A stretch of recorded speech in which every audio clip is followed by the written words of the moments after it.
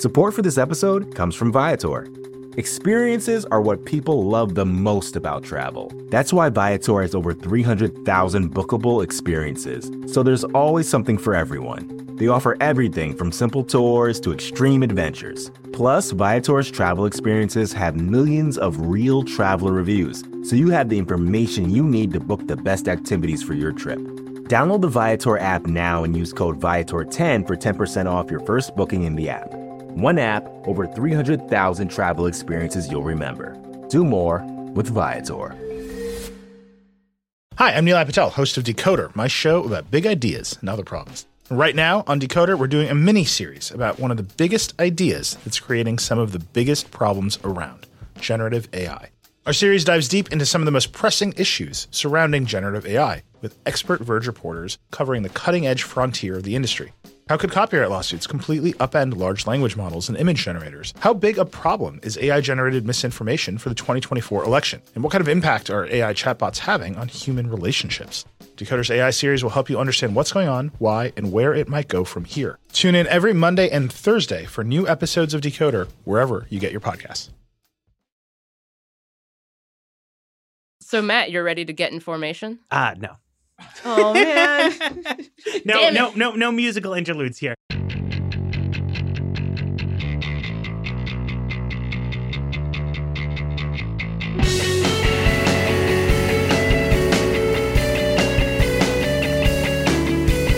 Hello, welcome to another episode of The Weeds on the Vox Media Podcast Network. I'm Matthew Iglesias, here with Dara Lind, Jane Coaston, and we're not going to talk about Pete Buttigieg exactly, but we thought that the sort of end of Pete Buttigieg's presidential campaign was an interesting opportunity to kind of take stock of where LGBTQ politics is in America, because it was a very historic moment. It was. To have a gay candidate. But also historic in the fact that numerous people who voted for him did not know he was gay, despite him being gay and married.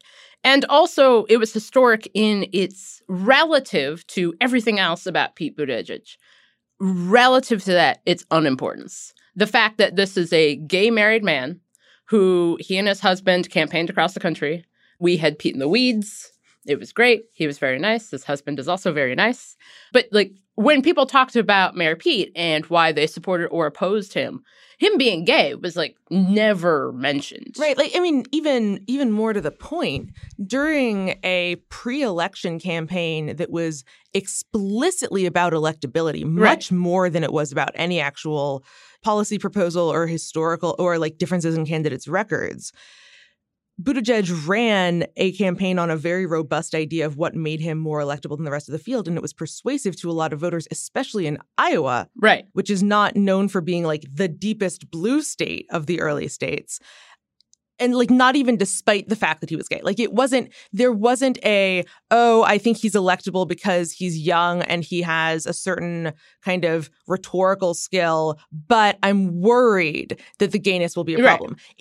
Even as there was that kind of, reticence for some of the other, there was some concern about, Joe Biden's age, Bernie Sanders' age, Bernie Sanders' Jewishness, Elizabeth Warren being a woman. Even when some of those things were implicit, they were still there. And you didn't even see that kind of reticence of, I'm worried that people less, quote unquote, woke than I am are going to vote against this man because he's gay. It really was the dog that didn't bark. And further, if you look up the David Brookman and Jerome Kalla article on Vox that stirred the pot about Bernie Sanders' electability. The headline conclusion there was about Bernie, but the survey result was that Pete was, he obviously did not win the Democratic nomination or even come all that close, but that among the general public, he had the highest favorable ratings and the best electability performance. And it's such a contrast to, obviously Barack Obama proved to be a very successful politician and a highly electable presidential candidate. But his campaign from day one through to the day he left the White House was dogged by racialized controversy. always, every step of the way, and on both sides. I mean, he benefited from an unprecedented Black turnout surge. He's an iconic figure in African-American communities, but also from Hillary Clinton's primary campaign against him there were constantly questions of racist dog whistles. There was a lot of, well, people won't vote for a Black guy. And is that you saying you wouldn't? The Republican reaction, the birther stuff, Donald Trump's whole rise. And when Elizabeth Warren dropped out, right, there were like screams of anguish from mostly white professional women who had watched Warren lose, had watched Hillary Clinton lose, and are like, is our time ever going to come? And I didn't hear that from Pete's gay fans, right? I mean, he had detractors among more left-wing activist-y gay people, but like I know lots of gay men in particular who were Buttigieg donors who were quite enthusiastic about his campaign. They wished he had won, but they weren't like personally crushed by his defeat, because even though him being gay had been, I think for them personally, what had initially put him on their radar, it just wasn't significant to the way the campaign played out. It wasn't a topic. That speaks to something that's been interesting to observe as part of the LGBT community as it exists, and we can even get into what that even means. Because one of the challenges, I think for a lot of people, and I still have this moment, like when I was at the Human Rights Campaign, I was a speechwriter, and I remember the day that the Obergefell decision came down, because I had gotten married about a month and a half beforehand. And the day of that decision, my dad called me and afterwards and was like, oh, well, you could come back to Ohio now, which was adorable and also not going to happen. I'm sorry, Ohio. It's just not going to happen. But but even in that time, since 2015 is not that long ago. 2015, but in court decisions, and I think in the American understanding of marriage equality, was a million years ago. And even 2015, I mean, by the time Obergefell came out, like, it was more of a capstone than it was a kind of path-burning decision. Right. Because the assumption was that America had already been won over to marriage equality. The opinion change that had taken place even since 2008, even since 2011, when Obama said that he'd changed his mind on the issue. The opinion change was massive. But I think for a lot of people, their understanding of what do LGBT people want was largely based, especially for people outside of that world, it was based on like, okay, marriage, like that makes sense. And I think part of when Andrew Sullivan and a host of other people, generally gay men, were talking about marriage as an issue in the 1990s, when it seemed unimaginable, absolutely unimaginable. You were just out of the very nadir of the AIDS epidemic. In the early 1990s, you're starting to get the approval of antiretrovirals like AIDS. The height of the AIDS epidemic. Well, I mean, the nadir of the panic and shame and death that took place. I was just rereading something about the AIDS crisis and the degree to which it was not just about LGBT people, but it was about just AIDS and the pressure that put on the community, specifically on gay men. And for people in the early 1990s to start considering something beyond that, a life beyond that, you start seeing people talking about marriage, but it is an effort that is believed to be something that's kind of like, this is a part of a larger fight. This is a part of a fight for full equality and full inclusion. And then for, I think, a lot of people observing, they were like, well, you won marriage, so now what? It was really interesting because right after the marriage decision came out, I remember that at HRC, there were a lot of people who kind of were like, I've been working on this issue for 15 years, and now I can finally move on to something else. So some people left the organization to go do something else. There was kind of an idea of like, well, we did that. And then you have a lot of other people who are trans, for whom or who are queer, or for whom marriage was not the be-all and end-all of the fight for full inclusion and full equality, who were like, hang on a second, like, yeah, we won the marriage decision, but a Supreme Court ruling does not a sweeping change of the American electorate make, but also LGBT people are still at risk of being fired in more than 20 states in this country for being LGBT. Like the idea of what the whole fight was over, I think, really differed from person to person. And I think something you see when people, when you see kind of left-leaning queer people talking about Mayor Pete, I'll link some pieces in the show notes that talk about this issue, is that when you are not all under the thumb of a singular type of oppression, it turns out that you don't have that much in common sometimes with other people within your community when you don't have the commonality of being like, well, these people all hate us. There are still people who are deeply, passionately homophobic and transphobic. And I think transphobia and the impact and the impact of hate and prejudice against trans people is an issue that the LGBT community has not handled particularly well. But for a lot of people, if Larry Kramer and the people who got involved in organizations like ACT UP, there was a sense that AIDS necessitated political involvement. Let me play host. Yes. Who is Larry Kramer and what is ACT UP? Larry Kramer is a longtime gay rights activist from the 1980s and early 1990s. And ACT UP was a radical gay rights group that was fighting for funding and fighting for recognition of the impact of HIV/AIDS. And I recommend How to Survive a Plague. Yes. And you will learn more. Yes, and you will be very sad. Because the degree to which that was just such a shambolic sham. But the idea that this is a moment for political movement and political movement on these specific issues. But if you look back at the goals of early HRC or the Victory Fund or early homosexual political mobilizing in the 1980s, their goals are like, we would like it to be okay for gay people to be teachers, because there were efforts on a state-by-state basis, including in Florida and California, to make it illegal for gay people to be teachers. We want gay people to be able to receive their partners in hospitals.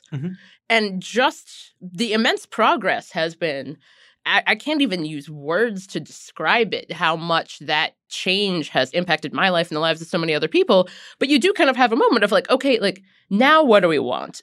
But what's also been interesting about it is not just progress, because we've seen rapid progress or change on a lot of issues, but is the relative lack of post hoc resistance to these changes, right? Which have all been resisted at the front end, but there has been no significant backlash, right? There is no move to undo marriage equality. Right. To the point where, like, for that matter, don't ask, don't tell, which I think also, and this is especially relevant if we're talking about the Buttigieg campaign, because if you do the chronology here, Pete Buttigieg served in the military when he himself was closeted, at least, in public during the time of Don't Ask, Don't Tell. And it really does say something that he was then able to use his military background and his, I'm a member of a, stable, loving household with my husband. And both of these were seen as all-American credentials when, in fact, a decade earlier, they would have cut against each other. But it also, it makes the continued political mobilization difficult. When Don't Ask, Don't Tell was repealed, that was a difficult legislative fight.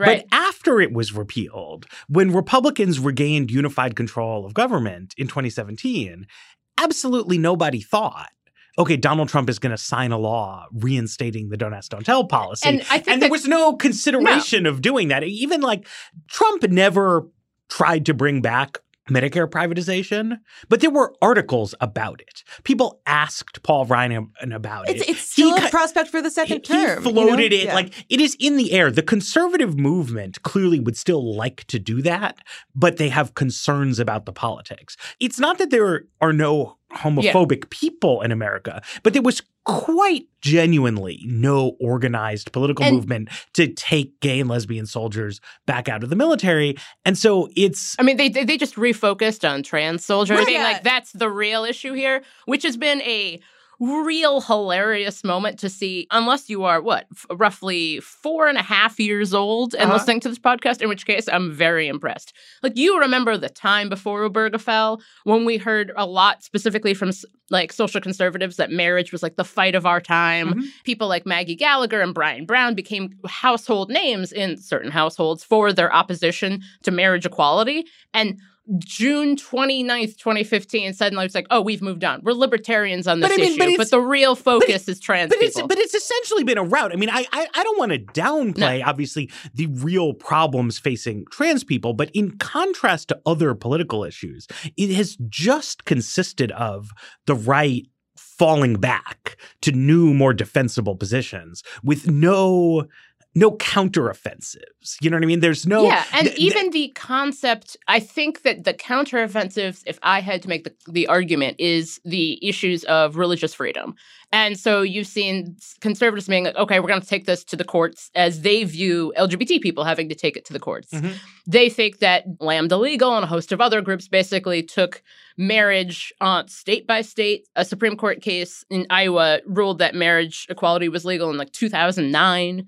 And so they basically like, okay, we're going to have to take the same strategy. So that's where you're seeing kind of the focus on these specific cake decorators, something like that, the religious freedom argument. Right. But it has been interesting to see that even for the farthest right, the idea that we would see a challenge to Obergefell or even the return of a sweeping don't ask, don't tell policy. Because I think that some people don't realize that don't ask, don't tell was a compromise. Right. Don't ask, don't tell was the best possible option Bill Clinton could think of at the time, because the alternative was what existed for about 50 years, which was the drumming out of thousands of gays and lesbians from... And suspected gays and lesbians. Gays and lesbians from the military and from civil service more widely. Read about the Lavender Panic if you haven't. There's a book called The Lavender Scare that's super, super useful about this and about mid-century Washington generally. And Frank Kameny, hero. So what we're describing here in extreme shorthand is kind of the white-collar roots of the gay liberation movement. I think that there's been a very... for many reasons, some of which have to deal with the kind of iconic nature of it, some of which have to deal with the politics of it. The gay movement has claimed Stonewall as the birthplace, you know, the moment where gay rights was born. And it's true that that's the moment when what had been a fairly white-collar, moderately assimilationist movement discovered a radical, that there was a possibility for politically engaged radicalism. But building off this kind of these time, which was coexistent with the Red Scare, not coincidentally, of Washington bureaucrats who were gay or lesbian, or who were just worried that they might come off that way, having to fear for their careers, because if you're in the civil service, you don't really have a lot of non-government options. And the government is really trying very hard to root out any homosexuals, both for red-blooded Americanness reasons and under the logic that if you have any secrets, the Soviet Union will be able to turn you as a spy because it can blackmail you. But, so you have these otherwise very typical, if you're a listener to The Weeds, you probably, if you don't know somebody who works for the federal government, you can picture the kind of white-collar civil servants who work for the federal government going, gee, it would be really nice if we were able to just live our lives like normal people, like the normal people that we are. And so you have this early organizing against wrongful termination of employment, but also just kind of for dignity and the suit-wearing, orderly protest mold of the early civil rights protests, because it was based in the same, we should just be recognized as normal people. And then with Stonewall, this idea of a more radical queer politics kind of breaks into the discourse as well. And those two strands are kind of present to this day in the question of, is Pete Buttigieg a trailblazer because he's a gay man? Or is he a, white dude who went to Harvard in a stable household, and the fact that that household has another man in it is not actually super relevant to our time. And I think it's important that this split and this divide has been within the community. I wrote a piece about it when I was at MTV, but the Mattachine Society, which began in 1950 and was kind of the first gay rights group, they themselves were split by this very question, because a lot of the members, while they were basically accused of being all rampant communists, a lot of people within it were just we're basically normal, staid, straight-laced. But importantly, others were in fact communists. Others were. And they were saying no. And it all came down to this question of, and I've got a quote from a professor I spoke with who was saying that, many members of the society were like, they want homosexuality to be viewed as a natural variation in human sexuality, nothing more, nothing less. And then you had other members who were like, no, queer people are different. We should do things differently. Marriage is not for us. This is not for us. And that divide's been around for 60, 70 years now. So let's take a break. And then I want to talk about solidarity and sort of how it plays into this. Yes. Support for The Weeds comes from Not Another Politics podcast from the Harris School of Public Policy. Trying to keep up with the political news cycle in 2023 can sometimes feel like staring into a black hole of information, where hundreds of thousands of opinions and facts get sucked in and distorted. We know it's a lot, even if you're listening to The Weeds every week. You all know, in order for the average person to stay capital I informed, it can help to find and listen to sources who are working to cut through the noise and offer perspectives that go beyond the headlines. Not Another Politics podcast tries to do just that. It was launched and produced by the University of Chicago Harris School of Public Policy. It's not a pundits and politicians podcast. Rather, it takes a research and data approach to analyzing hot-button issues. They cover a wide variety of topics in their episodes, but here are just a few that you can listen to right now. Whether or not ousting incumbents improves the economy, the extent to which white Americans favor white politicians, and what happens when Fox News viewers tune into CNN instead for a month. You can listen and subscribe today at harris.uchicago.edu/NAP. That's NAPP. Support for The Weeds comes from Burrow. I love hosting people, so I know that having family or friends stay the night might seem like a great idea until you find yourself scrambling for extra cushions. Or worse, scrounging up an air mattress only to realize it has a hole in it. Well, you won't need to worry about any of that with Burrow's new Shift Sleeper Sofa. Burrow's new Shift Sleeper Sofa can make your guests feel at home. It's an everyday sofa that easily converts into a queen-size bed that they say comfortably sleeps 2 people. The Shift Sleeper Sofa has layers of memory foam, therapeutic comfort foam, and a supportive core foam to provide an amazing night's sleep for your guests. And like all of Burrow's furniture, it's a breeze to get in your home with a painless online shopping experience and free shipping to your door. You can check out Burrow's new Shift Sleeper Sofa and all their furniture at burrow.com/weeds and get 15% off your Burrow order when you do. That's burrow.com/weeds for 15% off your Burrow purchase. burrow.com/weeds. So I actually think that the divide between is queerness different and the more assimilationist, like variation in human sexuality school does tell us something about the kind of place of trans people and trans politics inside the LGBT movement. Like, it's really wild to me because as somebody growing up in a fairly conservative part of America, like in the pre-gay, 513. Right, yeah. In the pre-gay marriage era, like my first exposure to transness was through the literature of mainstream gay rights groups like HRC and their insistence on LGBT as the nature of their movement. It didn't seem super obvious or natural to me, not necessarily knowing the history, because it seemed that the concerns of trans people would necessarily be different from concerns based on sexual orientation. And like you learn, once you understand the strain of LGBT politics that treats queerness as the binding force, then you start understanding how people could feel not just like a social we're all in this together solidarity, but like there is something naturally similar in us. But like if you don't see that as a thing, then your only options are to say, look, these really are separate questions and separate movements. And like no shade to you, but like I will support you, but not as I would support myself. Or to say, look, solidarity requires that I see this as part of my struggle and that I have a theory of change that says that if your rights are threatened, mine are intrinsically going to be threatened as well. Yes, and I think we've seen that. We've seen that because I'm saying we because I feel very much that this applies to me and my family because it does. But we've seen time and time again that at a certain point, like it's not as if when trans people are threatened or trans identity is threatened that they're like, okay, these people are bad, but you're fine. No, none of us are. No, like the people who think that transness isn't real or is some sort of illness or something like that, they are not looking at Pete and Chasen's marriage and thinking like, that's fantastic. That's not what they're thinking. All of this, to me, it seems, I mean, I staunchly believe in cross-group solidarity while recognizing that I've thought about this a lot as a gay married person, because there were a lot of people, there's a website Against Equality that has a ton of writings on this from a far left perspective about how marriage should not be the goal and how marriage is in the way of the goal of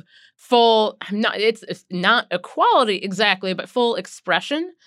And I recognize that, but also the fact that I could make the decision to get married or not, or just like straight people who just, who are like, we've been together for 20 years, but we're not going to get married. I also wanted to be able to hypothetically say that, though I got married real quick because there are also just ideological concepts in play, right? Yes. So I grew up in Greenwich Village in a gay neighborhood at a time of a lot of gay political militancy, largely around HIV/AIDS, but extending to many other topics.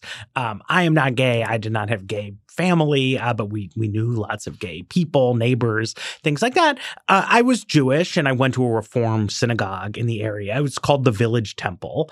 There were many gay congregants there, but also there was an ideology of left-wing Reform Jewishness, which held that Jewish interests in the United States were inherently tied to principles of secular government and to the vision of the civil rights movement. And that at a time in the 90s in New York, there was considerable tension between Orthodox Jews and the Dinkins administration around racial issues. There were various controversies around ACT UP and gay activism. And the view of that congregation that I went to was that we were all in it together on an ideological level. As we talked about in the anti-Semitism episode, the Orthodox community just like has a different view of this, right? Like on all kinds of different levels, in part stemming from the fact that like being theologically traditionalistic, extending solidarity to LGBT people doesn't make sense to them. And an alliance with evangelical Christians and a kind of corporatist group rights makes sense to them. But like the strand of religious tradition and the place and time that I grew up in promulgated a certain vision of this. And it's interesting to look at Andrew Sullivan, who is such an intellectually influential figure in the marriage equality movement and is somebody who always said that he was a conservative. Right? Who was gay and who had this view. But at the height of the struggle, he often seemed like he was a fake conservative. You know what I mean? Like he was saying like, I'm a conservative, but because like he had all these left-wing opinions, like not just about marriage equality, but about how the Bush administration's torture regime was terrible, about how Barack Obama was good, about how there was a Christianist ideology infecting the American right. And he would always say, just as Bill Kristol today would say that his anti-Trump shtick reflects true conservatism, Andrew said that his thing was the true conservative vision. And what's been interesting is that since marriage equality was achieved, Andrew has become a much more conventional conservative, right? As the conservative movement has not only accepted I can't even pronounce Obergefell. Is that right? Obergefell. Jim Obergefell. The conservative movement has not only accommodated itself to that, right? But like at one point, Jesse Helms, Senate Republicans wouldn't let Bill Clinton appoint an openly gay ambassador to Luxembourg, which is like, who cares? Now the Trump administration wants to slot in a wildly unqualified gay man to be the director of national intelligence. And like to the extent that conservatives have a problem with that, it is not because it's about him being wildly unqualified, and they don't even have a big problem with that, right? So it's like if you are gay but are willing to be a conservative, the conservative movement is happy to have you on the team. And Andrew is increasingly happy to be on the team. And he's incredibly critical of the trans rights movement, of quote unquote wokeness in general, right? It's a real politics of anti-solidarity. And he feels they're different from my 90s Reform Jewish ideological concepts, but there is a modern day ideological concept of solidarity, which holds that gay rights, trans rights, women's rights, immigrant rights are all part of a seamless web that we all need to fight together. And like Andrew is a thinker and a writer, right? Like he is opposed to that. Like right. It is a very much a like, we have successfully advanced our particularistic claim and like, that's that. I mean, I want to kind of dig into the modern solidarity that you point to, because I think this is, to a certain extent, what we've been talking about in the gay rights kind of like the after marriage reckoning in the LGBT movement has come at the same time as there's been a turn, especially among younger progressives, especially among kind of like movement-y types, away from the way that the Democratic Party and the progressive movement were thought of 20, 30 years ago, which was that they were this big tent of like particular interest groups that all had their particular agendas and like had to band together to get somebody into power who would then like advance things on all of these different fronts. A log rolling coalition. Yeah, right? Exactly. And like what that actually led to was a massive traffic jam legislatively at the beginning of any Democratic administration, as everybody was like, okay, so the fact that, you know, in 2012, Latino voters were given initial credit for Barack Obama's reelection victory, and that meant immigration reform would go first in 2013. Like, that's a clear cause and effect arrow that I don't think exists anymore in the internal politics of the Democratic Party and like on the left more generally, because there is a generation at this point of people who have come up in the idea that our struggles are intrinsically connected to each other. And so both looking specifically at policy intersectionalities and understanding, for example, the ways in which like healthcare access has to be an LGBT issue because, for example, of gender affirmation surgeries and, you know, that sort of thing being covered, that housing has to be an LGBT issue because of the probability that a young LGBT, an LGBT teenager, if they come out to their parents, will get kicked out and end up on the streets. That like both these kind of specific recognitions of, hey, this is going to be especially helpful to us because of our other identities, but also in this broader sense that if they come after one of us, they'll come after all of us. And frankly, sometimes this has been expressed in the Trump era in like ways that are in practice anti-solidaristic. Like there have been a lot of white women and white gay men who have kind of assumed that the things that they consider most important are what is most vulnerable, and not necessarily like doing the 360 and looking at, you know, I definitely know, you know, do like people in the Fire Island scene who are like wildly frustrated at the extent to which like anti-politics has become a new normal. Right. Because, you know, if you think that you're going to be threatened if something really bad happens just because you're marginalized and then you're not threatened, you may think that no one is threatened. But there's also a way that it has become a very powerful tool for, you know, and we're discussing this a few weeks ago with regards to immigration activists, you know, climate activists, LGBT activists. Like a lot of these are in practice the same people now. They're showing up to the same stuff. They understand the agenda to be the same. And that has been a very powerful kind of political movement binding agent that's also made it very hard to pick off any part of that coalition. You can pick off members of a group that sees itself as one particular agenda, because then you can co-opt parts of that agenda, or you can just moot it as an issue, as conservatives have done with same-sex marriage. What you can't do is persuade a generation of activists that thinks that gay rights mean nothing if you don't respect the idea that Black Lives Matter. You can't like give them Richard Grenell and Milo Yiannopoulos and say, hey, we love gay dudes. Right. When I was at HRC, I was there during Ferguson and the reaction to the death of Michael Brown. And we were debating about putting out a statement, and we did. And in the response, we learned something important, which was that we had a lot of members who appeared to be gay cops and were very mad at us. And I think that that's something. One of the challenges, and I think Matt has talked about this before, is that sometimes when you see these big organizations, the people at those organizations and the people who are members of that organization are two different kinds of people. But I think a larger issue is we have not yet, and I think that this is a challenge in the media and just a challenge of visibility in general. For example, the state with the most same-sex couples raising children is Mississippi. Roughly 25% of same-sex couples in the state of Mississippi are raising children. And that's a massive issue because, Mississippi and a lot of other states have had issues with adoption laws that mean that a birth parent and their partner may not have the same legal relationship with their children, which could get very ugly in the case of a divorce or in other scenarios, especially, with regard to healthcare. That's a big issue. And so I think that there is a sense with some gay people that, marriage was their fight and now that's been achieved and they're out and everything else in their lives is okay. But, with respect to how they and the people they care about are viewed. But for a lot of other people within this coalition, that's not true. Homophobia and transphobia don't particularly care about how much money you have or where you live or what you do. And I think it's worth recognizing that solidarity, not necessarily having the same interests because that's impossible, but recognizing that the people who come for some of us would come for the rest of us if they could.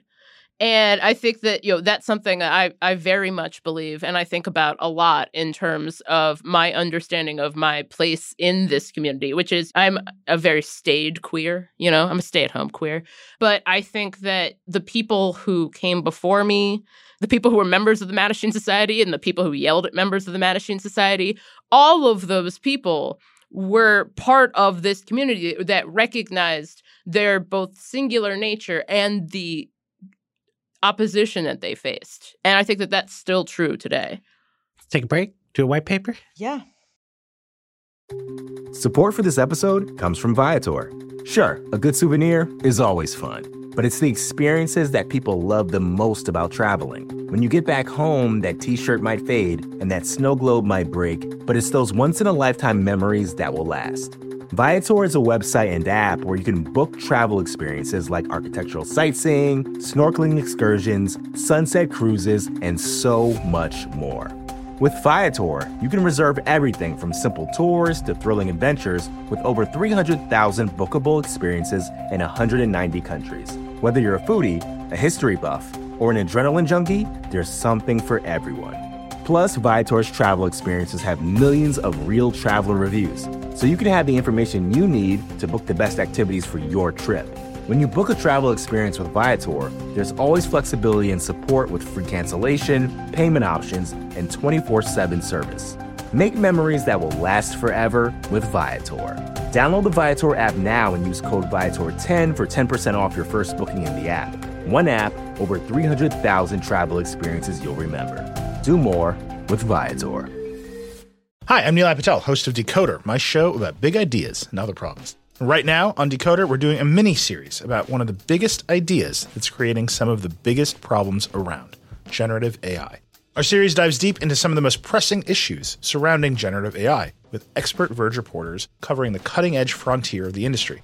How could copyright lawsuits completely upend large language models and image generators? How big a problem is AI-generated misinformation for the 2024 election? And what kind of impact are AI chatbots having on human relationships? Decoder's AI series will help you understand what's going on, why, and where it might go from here. Tune in every Monday and Thursday for new episodes of Decoder, wherever you get your podcasts.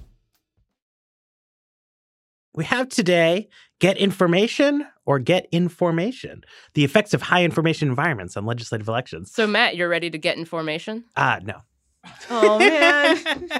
No musical interludes here. This is a good paper. I think this gets at an intuition that a lot of people have, which is that politics has become more nationalized and that this maybe has to do with the media. And it tests in an interesting way. They look at the sort of rollout of broadband internet in the early aughts. And what he shows is that there's broad trends that we have seen in American politics during this period that relate to a decline in ticket splitting. So you're more likely to vote at the bottom of the ballot the same way you do at the top. And relatedly, a decline in incumbency advantage, right? So that it used to be that you might decide Donald Trump is bad, but you still really like and respect Susan Collins because she's been in your community doing this, that, and the other thing. And we have now now seen fewer and fewer people able to pull off that kind of Susan Collins-like politics. It may be the end of the road for Susan Collins.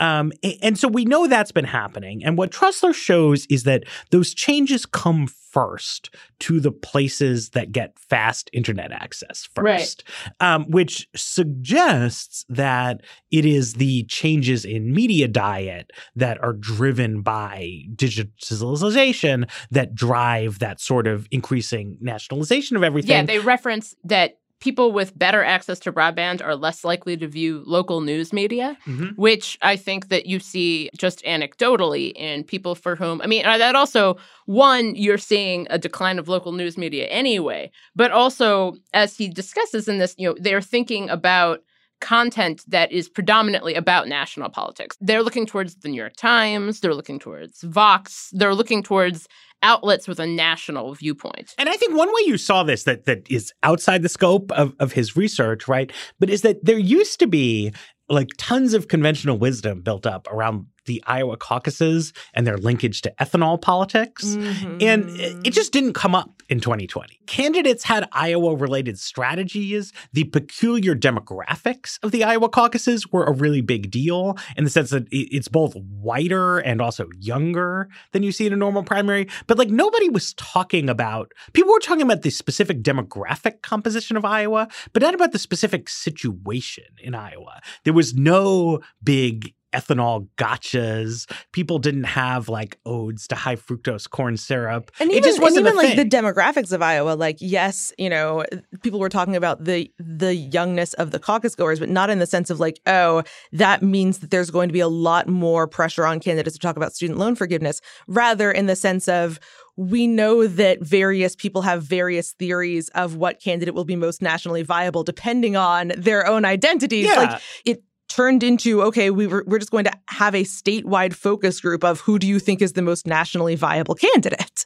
Right. And so Trussler mentions this old idea in political science from a guy named Richard, I think, Fenno, and it's called homestyle politicians. And you're down to a point where of nationally prominent figures, right? Lisa Murkowski and Joe Manchin are like the last of the homestyle politicians, right? Like they are weird. They have personalistic loyalties, that are not about national politics. They don't always get what they want, but they always go in asking for it. Yes, and they're really trying. Like Lisa Murkowski, anytime you see her in the national news, it's almost always because of something to do with Alaska. I mean, which she represents, right? You would think that would be, but that used to be very normal, right? It used to be that a guy like Cory Gardner, who's like out there repping a bluish state, needs to run for re-election, would be talking constantly about peculiar Colorado-related situations, right? Like ski Rock resorts falls. or who knows. And it's just most of politics is not like that anymore, very plausibly because not that many people are reading locally focused news. And this just sort of instruments it in, a kind of more clever, more rigorous way than my kind of hand waving. And what's interesting is that the political system, I think, to function as we sort of think of it functioning, requires more of that localism and more of that home style politics, right? Because if you had more ticket splitting, you would have more cross-pressured members. You would have more people who might say, what Trump was up to with his hotels, like that doesn't seem so right to me, right? And like Congress as a body that has its own concerns separate from partisanship. But if voters only care about national partisanship, then of course the elected officials will also only care about national partisanship. And all this stuff about institutional prerogatives and separation of powers and like what's corrupt and what isn't kind of goes out the window because it's just, it's just team sport on Capitol Hill. The other phenomenon that I think this paper really brings into focus for me is like, we occasionally talk about the demise of earmarks as both a, cause and effect of the nationalization of congressional politics, because like that is an easy thing you could deliver locally to your district or to certain stakeholders who like happen to be overrepresented in your district, and that you could then get rounds of earned media off of. So it's interesting to think about the chronology of this because the demise of earmarks happens really as this, or like even toward the end of the widespread adoption of broadband internet. So the benefit disappears. The benefit of having local earned media out of earmarks disappears. And then the earmarks themselves disappear.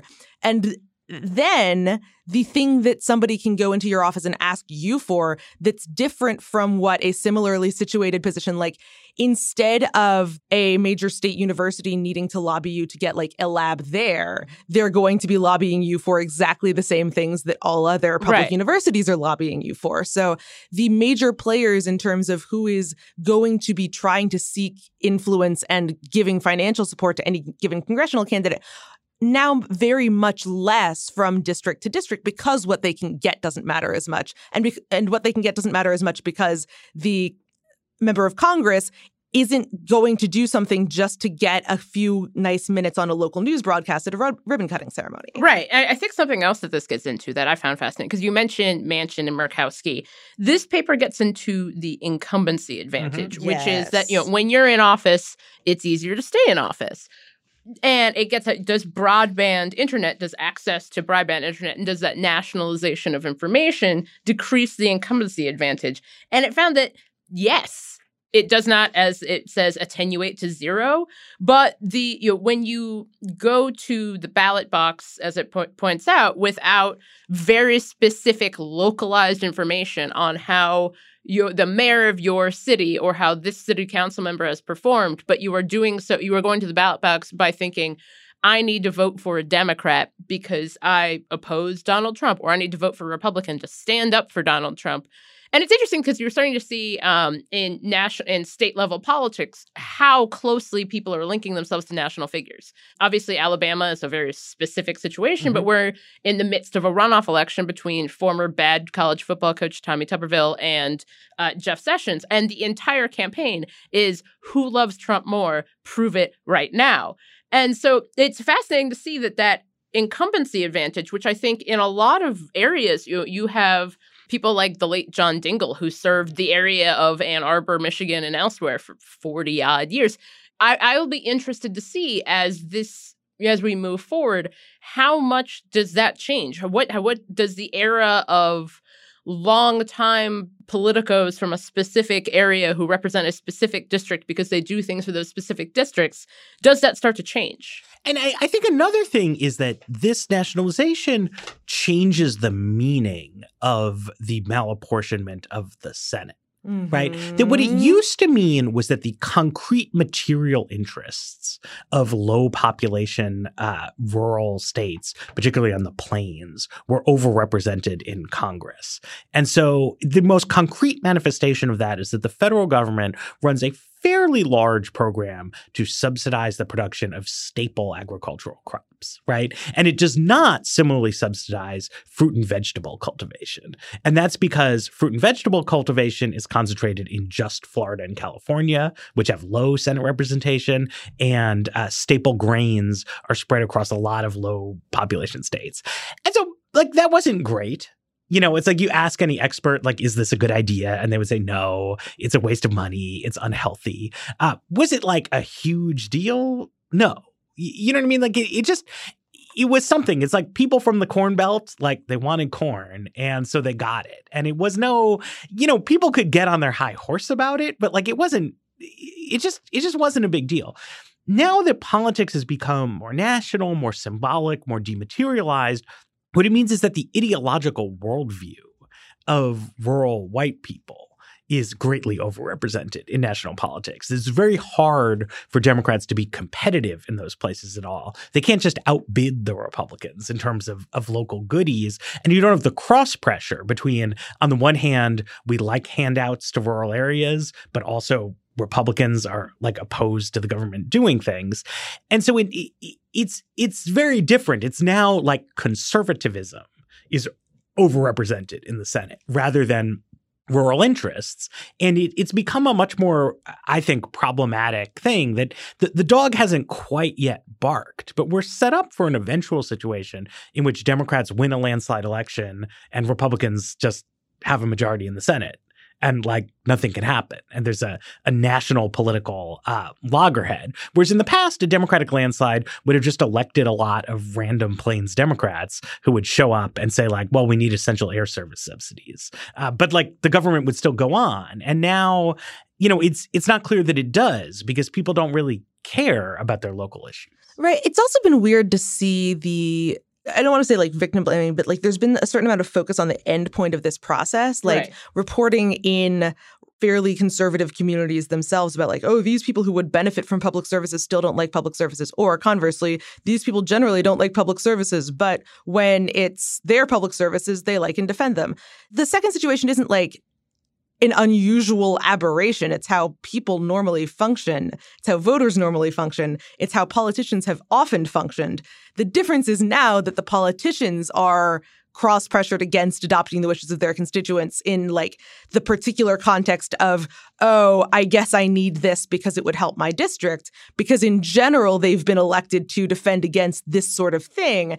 And they know that if they continue to hew to the party line, that's the best, like, and their party continues to do well, that will help their that'll help their political career much more than trying to buck their party and hoping that they'll stay afloat. So it's just, I think it's worth thinking less about like in this particular instance, and this is contrary where I end up generally, so maybe I should be thinking about it more. But in this instance, it seems less useful to think about how are voters living out their ideologies or not, or like what are voters asking their politicians to do, and more about who are politicians listening to and how do they see their roles in terms of representing an ideology versus representing a coalition versus representing a polity. Yeah. And I think that's a big shift that we aren't quite entirely prepared for. And I also think that nationalization of politics, it impacts who runs for office. You've seen organizations like Run for Something recruiting people to run at the local level, generally kind of left-leaning or progressive candidates.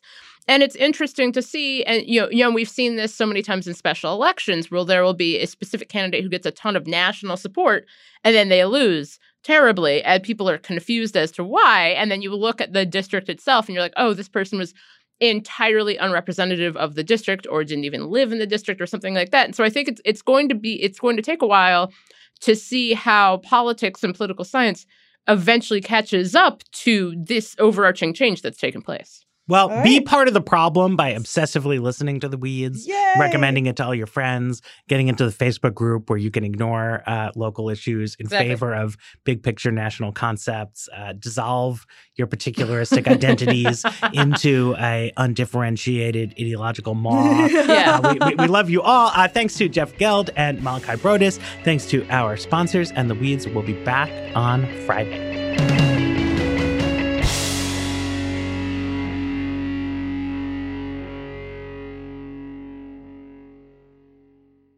Hi, I'm Nilay Patel, host of Decoder, my show about big ideas and other problems. Right now on Decoder, we're doing a mini-series about one of the biggest ideas that's creating some of the biggest problems around, generative AI.